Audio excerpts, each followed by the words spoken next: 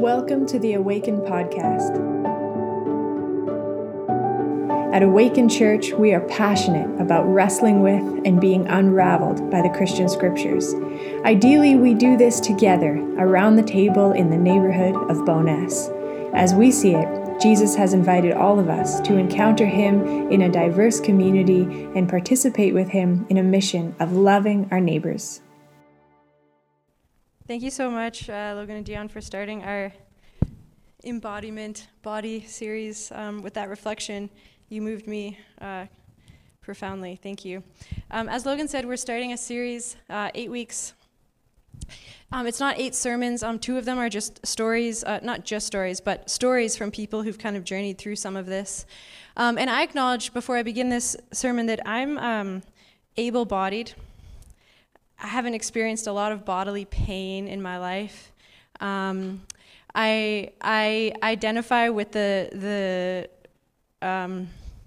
lot of beautiful things about embodiment and listening to your body and connecting to your body, but I know that there are those who do not. And so please know that what you're about to hear in the next 20 minutes is one part of this whole conversation. One of my biggest fears of this was that 8 weeks later, when there's 8 sermons on the podcast, someone would listen to 5 minutes of one and kind of misrepresent or misunderstand the heart of this whole thing. So the dream is that you would journey and be part of this whole thing and find yourself and your story and the story of those you love in the next 8 weeks, even if it's not entirely today or not entirely next week.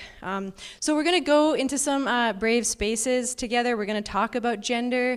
We'll talk about sexuality. We'll talk about marriage. And sometimes I think in the last few years, this conversation has dominated a lot of my life. People wanting to know about what the biblical vision of sexual flourishing is.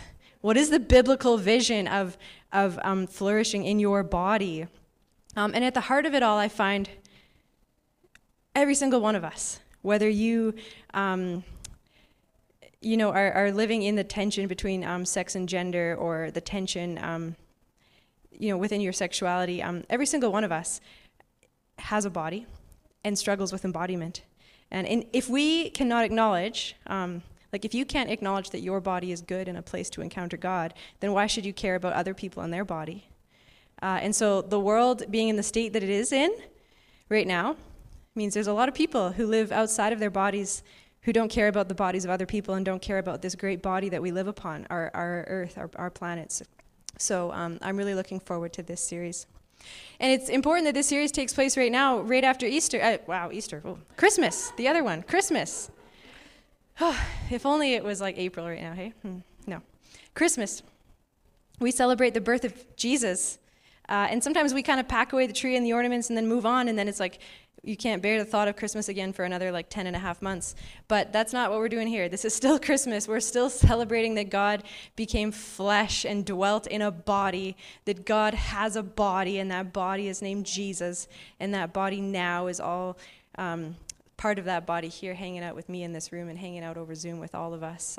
So God has a body named Jesus. The body named Jesus is God. Emmanuel, we call this at Christmas time. Emmanuel, God is with us, not with our intellect, not with some empty space we imagine in this shell that we're walking around in, but that God is here with us in this material world.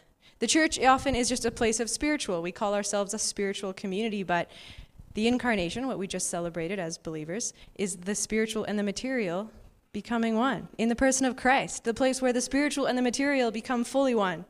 So this kind of duality, or this kind of binary that we live in between flesh and spirit, Christmas is where we acknowledge that category collapses completely. Jesus is fully God and fully human. That's at the heart of our belief as Christians. We don't believe Jesus is half God, half human.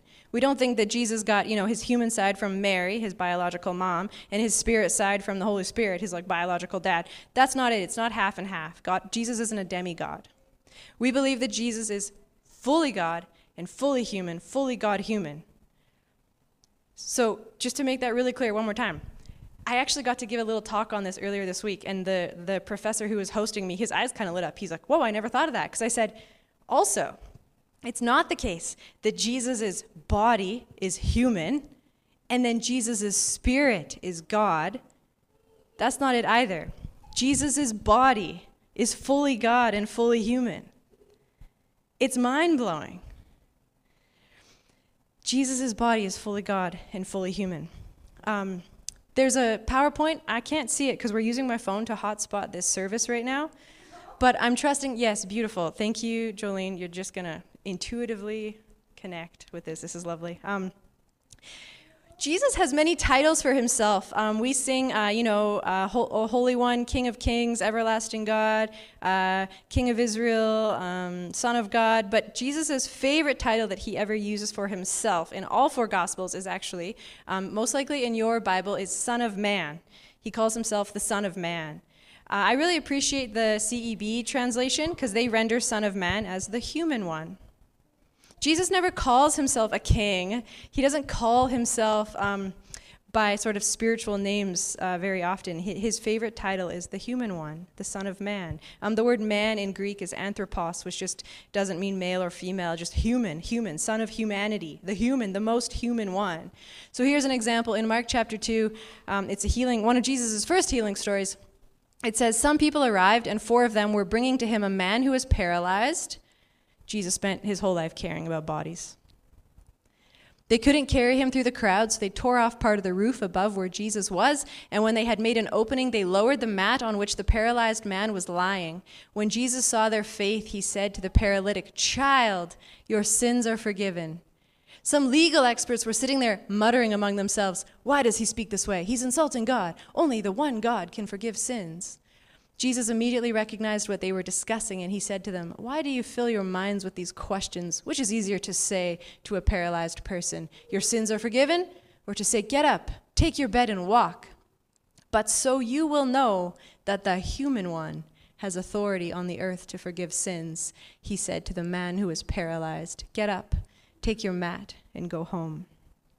The human one occurs more than 30 times in Matthew's gospel, like 25 in Luke. It's Jesus' favorite title for himself. God is a body. God is a human. Which sort of suggests, and if you're like me, you grew up in a world where the spiritual and the material did not go together. In fact, they were opposites, and you could only like one. And one tried to drag you away from the other, and it was always a problem. But you probably, maybe if you're like me, you grew up with a not very nice relationship with your body.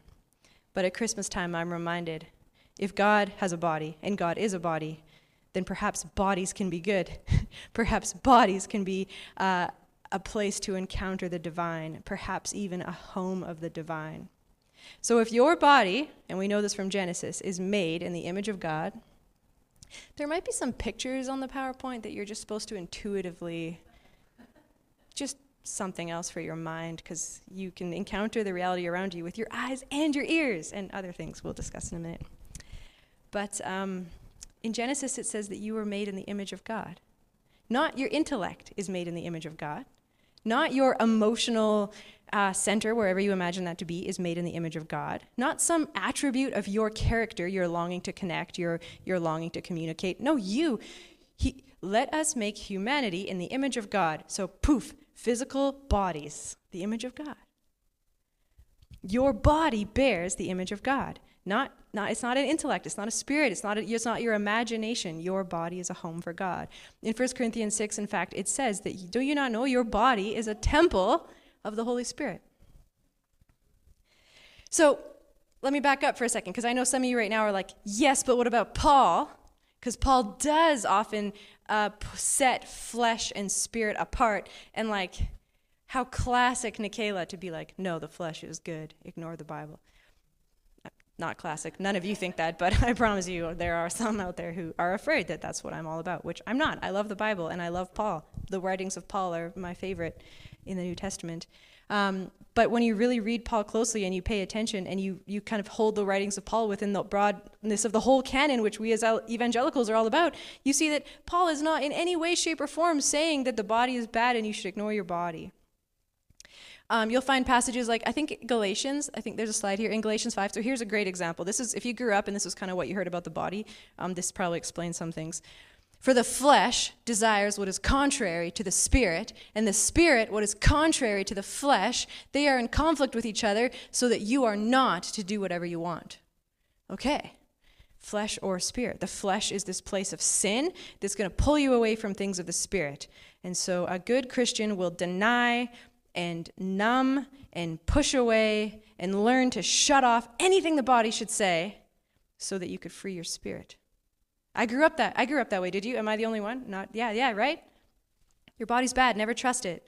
And that could mean, what your body wants in terms of sexuality, what your body wants in terms of like another piece of cake, what your body wants in terms of sleeping in a little longer. It's like you need to deny your flesh these things because these things are destroying your relationship with God. And that's how I grew up. And it's because of these verses in Paul. There's several of them. Galatians is like a main theme. But guess what? If any of you are friends with Jess Lefebvre, you might know this. There's a couple of you. Looking at you, Megan. She does somatics. She's a soma, so that's why this is relevant. But the Greek word for, you can go back to the Galatians one. The Greek word for body is soma. Soma. That's not the word Paul's using. He says the flesh. He doesn't say the body. He says the flesh. The Greek word for flesh is sarx. It's a very different word. He never once says your body is bad. In fact, Paul uses the word soma when he talks about the church. We are the soma of God, the body of God. And Paul doesn't always talk about sarx, flesh, in a negative way. In fact, in the New Testament, one of the most commonly cited verses for Christians everywhere is John 1:14, which says, then the word became flesh and dwelt among us, and that word is sarx. So the flesh can't be the opposite of spirit if the celebration of this time of year and at the heart of our faith as Christians is God is sarx. God has a body, God has a soma, God has flesh. So there's a whole bunch we could do to unpack this, and I think part of this whole series will do just that. I won't do it all today, don't worry. But it's pretty powerful to me when I consider also that the Greek and the Hebrew word for spirit is the same word for breath. Breathing. How often do you hold your breath? How often do you forget that you're breathing? Breathing is that awareness that you are alive and that your whole body, every cell is moving and growing and yearning at all times. And breathing is a connection to that. And so if you reread it with flesh and breath, you would have, for the flesh desires what is contrary to the breath. And the breath, what is contrary to the flesh, they are in conflict. And there's an invitation. And I could even go into how the name of God, Yahweh, that saying it Yahweh, it's because we've added vowels into it to try and make it sound like a word, because it doesn't sound like a word. The consonants that make up the name of God, when you try and just pronounce the consonants that make the name of God, Y-H-W-H, it just sounds like this. It's a breath.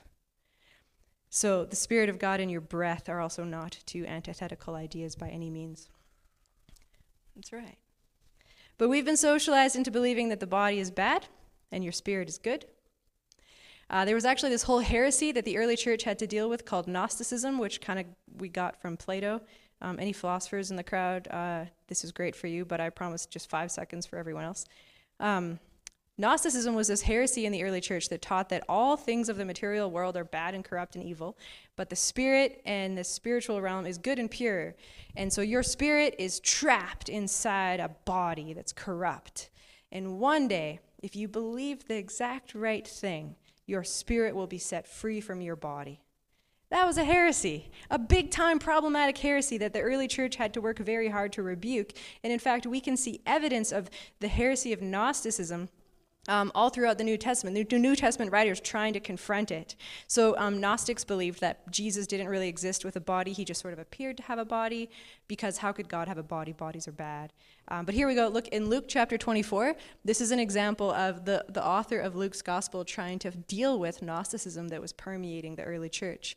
This is a story from after Jesus has died and he's risen from the dead, and he's not risen and gone to heaven. He's risen in a body. And imagine a community that is struggling with the temptation to believe in Gnosticism. This is how the early church kind of deals with that heresy. The author says, they were startled and frightened, so Jesus appears to them. They were startled and frightened, thinking they saw a ghost. He said to them, Jesus, why are you troubled, and why do doubts rise in your minds? Like, I'm not a ghost. There's actually happens all throughout the Gospels where they're like, we thought we saw a ghost. And Jesus is like, I'm not a ghost. I'm a real body. I'm a human body. You can see me. You can touch me. He says, look at my hands and my feet. It is I, myself. touch me and see. A ghost does not have flesh and bones, as you see I have. When he said this, he showed them his hands and his feet. He's like, touch me. I'm a real being. I'm a real thing. I have a real body. And I'm God, and I'm perfect. And while they still did not believe it, because of the joy and amazement, he asked them, do you have anything here to eat? So they gave him a piece of broiled fish, and he took it and ate it in their presence. I just love the scene. Like, Jesus was like, it's me. I'm a real body. And they're touching his body. They're touching his wounds. Like, but how is that possible? We saw you die. If Romans are good at anything, it's making people die and stay dead. You were dead. And Jesus says, touch me. It's me. And then, here, I know. Feed me. Give me something to eat. Watch. And then he sits down and eats in front of them to say, see, I'm a real body. I'm really real. I'm really alive. And this is the evidence. He eats in front of them and says, touch me. And this is what it means that God became flesh and dwelt among us, Emmanuel. One of the big issues the early church is facing is this controversy around circumcision. So if there's ever a series to talk about foreskins, this is probably the one. So you're welcome. But there was a big concern about whether people who were circumcised or not could be in the church. Because guess what? The scriptures are clear. They can't be. The scriptures are clear. Uncircumcised people, not allowed. That goes back to Abraham. And it's like really underscored in Moses. And the whole early church is about this controversial community that's like, I know the scriptures are clear, and I know tradition is clear, and I know that's how we've always done it, but I saw the Holy Spirit do wild things in the body of uncircumcised people. So should we look to their flesh and say, but you're not circumcised, and then put them out? Or should we look at the fruit of the Holy Spirit in their life? And that's the whole conflict of the whole New Testament. And so whenever you hear Paul be like the flesh versus the spirit, he's kind of saying like when we judge someone by this certain part of their body and then we categorize their belonging in or out based on this attribute of their flesh, well, that's not the way of the spirit. So we always have to remember kind of the context in the early church. So think about this with me for a minute. And Dallas, I'm so glad you're here and you're like right in front of me because we had coffee this week and we talked about this a bit and it was so lovely. You have 5 senses. Potentially, there are people who don't have all 5 senses, but I'm going to imagine the people here have mostly use of all 5. You can see and smell and hear and touch and taste. That's it. That's how you experience the world around you. That's it. That's how you encounter the world. Those 5 senses. That's how you've come to know everything you've ever known and everything you will ever know. You may have had a spiritual encounter and said, no, I encountered God with my spirit. Were you listening to worship music? Were you reading your Bible? Were you sitting face to face with a mentor and hearing from them? You have these 5 senses. Everything we know, we've known from these senses. I have grown up most of my life believing that I encountered God through my intellect. I've spent a lot of time in university and seminary. I've thought that I encounter God purely through my spirit. I close my eyes, I go in a dark room, I tune out every single possible thing, and hopefully in the silence, then there'll be a spiritual sort of thing. And my experience has been that I know everything I know because of those 5 senses. And if you read the way the scriptures talk about God, it's almost as if God also experiences reality through those 5 senses. In Psalm 34, it says, taste and see that the Lord is good. Jesus invites Thomas to touch his wounds when Thomas doesn't believe. Scripture in Genesis 8 talks about God smelling the offering that Noah gave to him. God appears to Moses in a burning bush and says, I have heard the cries of my people. I've seen their suffering. These 5 senses, we're going to do an exercise with those 5 senses in a minute here, but I wanted to talk a little more because it's me. One of the Bible verses that people have memorized most often is John 3:16, which is really beautiful. If you think about it, it says, for God so loved the world. Stop there for a minute. The world.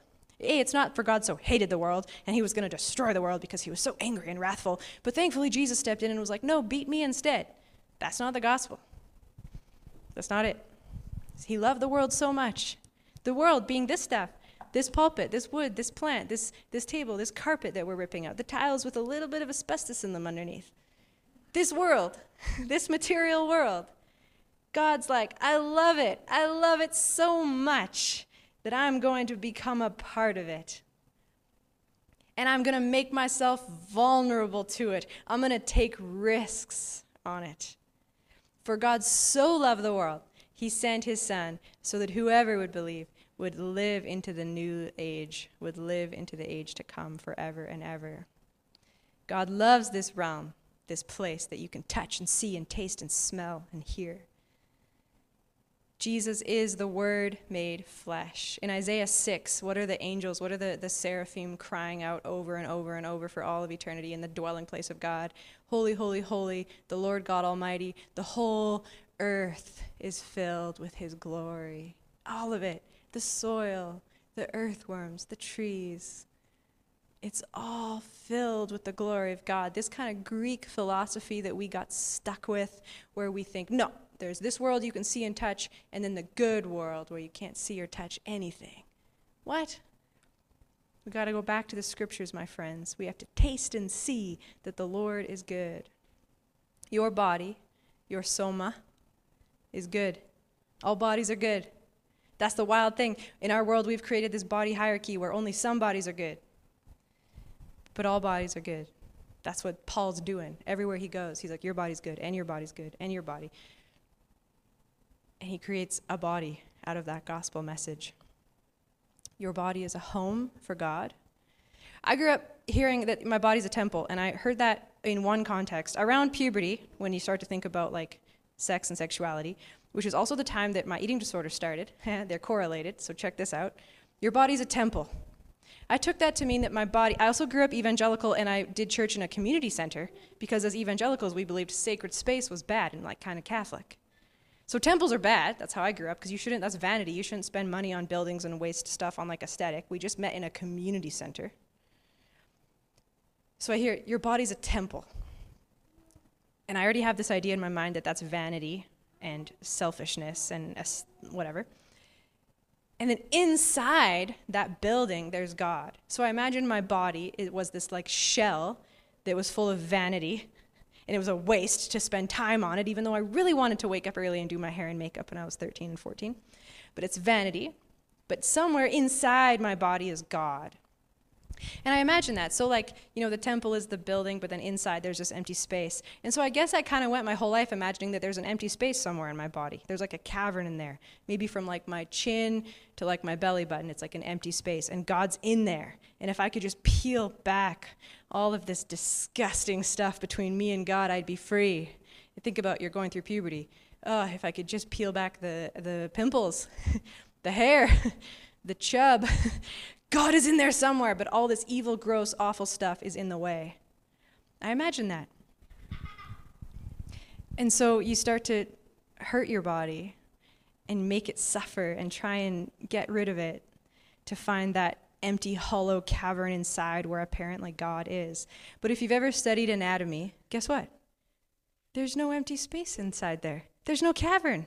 It's full. It's packed full, like bones and blood and the muscle and the tissue. It's all crammed together. And yet our body is a temple of God. Meaning it's not that God's deep inside there somewhere. It means God is in my fingernails, in my knee joints. God is in the back of my neck, in the taste on my tongue. God is in my feet and my legs and my belly and my body hair, and all of it is a temple of God. My body is good. And so this is where I'm at. This is it. And this is where I think Awaken is at. At the core of our faith as Christians, we can strip away, we can deconstruct like a whole bunch of cultural aspects of that Christianity, that faith tradition, but we can't deconstruct a few things. We believe that God is creator. Think about that very word, creator. Maker of things. The one who makes what we can see and touch and taste and feel and hear. Creator. And we believe at the heart of our faith in the incarnation, that the Creator also can hear and see and touch and smell. The Creator has a body. We believe in the bodily resurrection. That Jesus didn't die and then go to a better place. And like if you believe in that, then you get to go to the better place one day. Jesus died. So our God was a bloody corpse at one point, which is wild. And then bodily came alive again. And our whole faith is built on that one thing, that Jesus is the firstborn of the new creation. And a body comes with the new creation. The new creation includes a body. And so for me, people are like, Nikayla, how are you still a Christian? Like when we talk about things like residential schools and the Trump administration and all sorts of other things that make it hard to out yourself as a Christian. I say, I'm still a Christian because of the incarnation, creator become creature. And because there's this overwhelming hope in Scripture that one day, all things will be reconciled to God, all of it, that not a single thing here is beyond the reach of redemption and goodness, and one day laughter and goodness wins. And nothing this world throws at me can shake my hope in that, an incarnate God who's coming towards us always and will one day be completely here with us. So Jesus' whole life is a ministry of bodies. He touches bodies, heals bodies, eats with bodies. So much of Jesus' life, especially Luke's gospel, is eating with people. Jesus is accused of being a glutton and a drunkard because Jesus enjoyed bodily delights. He didn't spend his life as a monk, fasting and denying himself. He spends his life delighting. He loves his own body. And therefore, he is welcoming all sorts of different bodies to become one in his body anew. Your body is created, and you have this thing within you called a nervous system, which I've been learning about this last year in therapy. And it's profound, your nervous system. What I've learned is that, your whole body is always trying to do two things. That's it, just two things. Stay alive and connect. Life and connection. Another way of saying that is safety, to keep you safe. Your immune system, your skin, all sorts of things are just trying to keep you safe. And yet your body is also desperately trying to connect you. And it's a beautiful paradox because to connect, you have to become vulnerable, which feels unsafe. So you're always kind of moving between a need to be safe and to be connected, to be genuine and be connected. And when you feel unsafe, you lock down, you shut down. And when you feel brave, you reach out and say, I need you. And your whole body at all times is working towards those two things, to keep you safe and keep you connected. I learned recently that your brain isn't just in your head, your brain's throughout your whole body. There's more living beings in your gut than there are cells in your body. And did you know that the serotonin is a hormone which makes you connect? 90% of it is produced in your gut by the living beings that aren't related to you. These living beings, the microbials in your gut, are not genetically related to you at all, and they produce 90% of your serotonin, which is the hormone that makes you connect. Whoa, are you kidding? We are so interconnected, and our body's doing this. We are trying to connect. I also learned recently that we talk about like my emotions versus my body, but if you've ever hung out with a baby for very long, you know that emotions are also bodily sensations. A baby cries, and eventually the parents are like, are you feeling sad? And that baby grows up to be like, oh, that's sadness, and then goes on to say, I'm feeling sad. And we lose touch with like, where do you feel that in your body? That was a sensation. Sadness, jealousy, joy is a bodily, even cognition is a bodily thing. And so your body is doing a lot of work for you at all times. But somehow, we've been tricked into disembodiment. When Adam and Eve listened to that tricky snake, what happened? They immediately went and put clothing on and hid from each other. The shame landed in the body. The next generation, Cain's shame and humiliation and rejection lands in his body, and he kills Abel. Siblings trick and steal and lie, objectify each other, numb themselves out from each other, sell each other into slavery. The book of Genesis begins in Eden, naked and unashamed, safe and connected, and it ends in Egypt, where hungry slaves are building the storehouses for the excess of the wealthy. The lie that your body doesn't matter flows straight into the bigger lie that only some bodies matter, or perhaps even worse, no body matters. And then we get exclusion and isolation and cliques and pockets and toxic loyalty cultures because only this body matters. It's amazing. Imagine living your whole life believing that at once your body is bad, but also the only thing that matters about you and your currency for belonging. How can you live in that world? That's a trauma in and of itself to live in that tension. I heard Hillary McBride talking about this on a podcast. She said, you're taught, especially, I felt this way as a young woman, perhaps others felt this way probably, but that you should not care about your body's bad. But also, if you've ever watched TV or read a magazine or looked around, certain bodies get a lot of connection and love and belonging. So your body's bad, but it's the only thing that matters. You can't live in that state of believing that. That kind of disintegration is a trauma in and of itself. And so before we go into communion, which is what we're going to do here right now, I want you to do 2 exercises with me. You can do it sitting. But Logan even alluded to it in the poem by Padre Gotuma, which is beautiful. But put your hand somewhere on your body, your leg or your shoulder or your cheek, and say to yourself, this is me. And I encourage you literally to do it in different places. This is me, and this is me, and this is me, and this is me. This body is good. This body is you.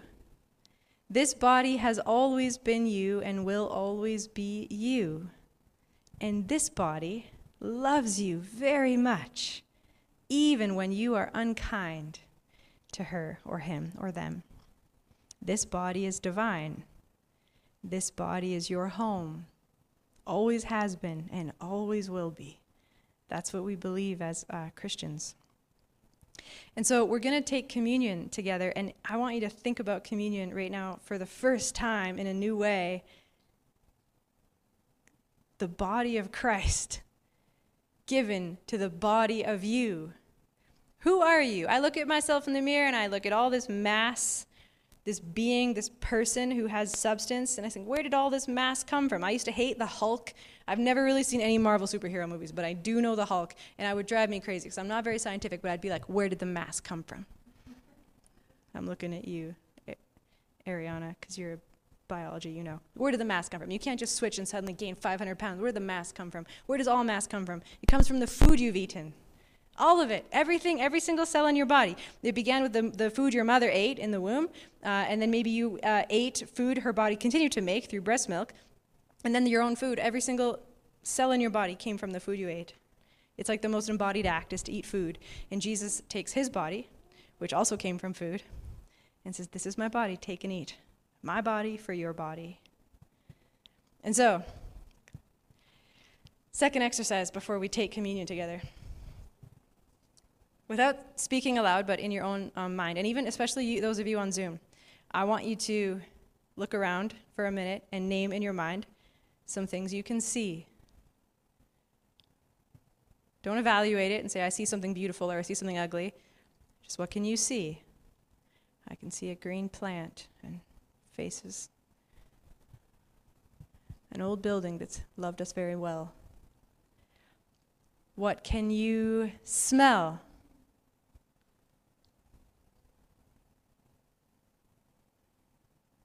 What can you hear?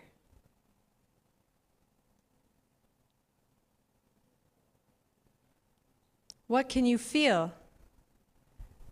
Notice the feeling of your toes in your socks or the waistband of your jeans. How tightly your hair tie is tying your hair back. And lastly, what can you taste? I had this really lovely moment with Dallas where I was like, what can you taste? And we both were like, well, nothing, because I haven't eaten or drank anything. I don't have gum in my mouth. What can I taste? And I don't remember exactly, but it was like, you can taste you. That's you. Oh, I taste Nikayla. That's me. There she is. I've done this exercise with a few people recently, and almost every time, for reasons that people did not fully understand, they felt emotion come up. And I'm not sure if that is something you relate to, but it turns out when you listen to the body, it has lots to say. And I think that act of listening to the body and what it has to say is a very important part of what we call prayer. The scriptures say that the Spirit of God is within you at all times, crying out, Abba, Father. You listen to that body is the first step of prayer. You don't encounter God with your intellect or with your soul. You encounter God with your body. You know God through these 5 senses the same way you know one another with these 5 senses. And so, when we start listening once again to this body, unlearning all that we've learned about this body, perhaps the gospel comes anew. At the center of our shared faith is Jesus at a table, saying, "This is my body. Take and eat. My body for your body," an exchange between bodies in the dream of forming a new body. Where once there were 2, now there is 1. All who share this divine meal become together the body of God. We are God's body. Back in Genesis, I mentioned this earlier, Adam and Eve are naked and unashamed, safe and connected. And there's this note in Genesis 1 where it says, "And the 2 shall become one flesh." But you'll notice in the biblical story, I don't think there's ever a time where it says, "And now they were one flesh." That comes actually in the New Testament. Galatians 3. In John 17, time and time again, that we become one in Christ. The many become one flesh at this communion table right here. We all take into our bodies the body of Christ and become new. We are the body of God in this world. This sacred meal is the place where we are joined, the place where we belong, the place where the parts become whole, the many become one. This is our faith, our hope, our gospel. We belong to an embodied Creator. We belong to one another within our Creator.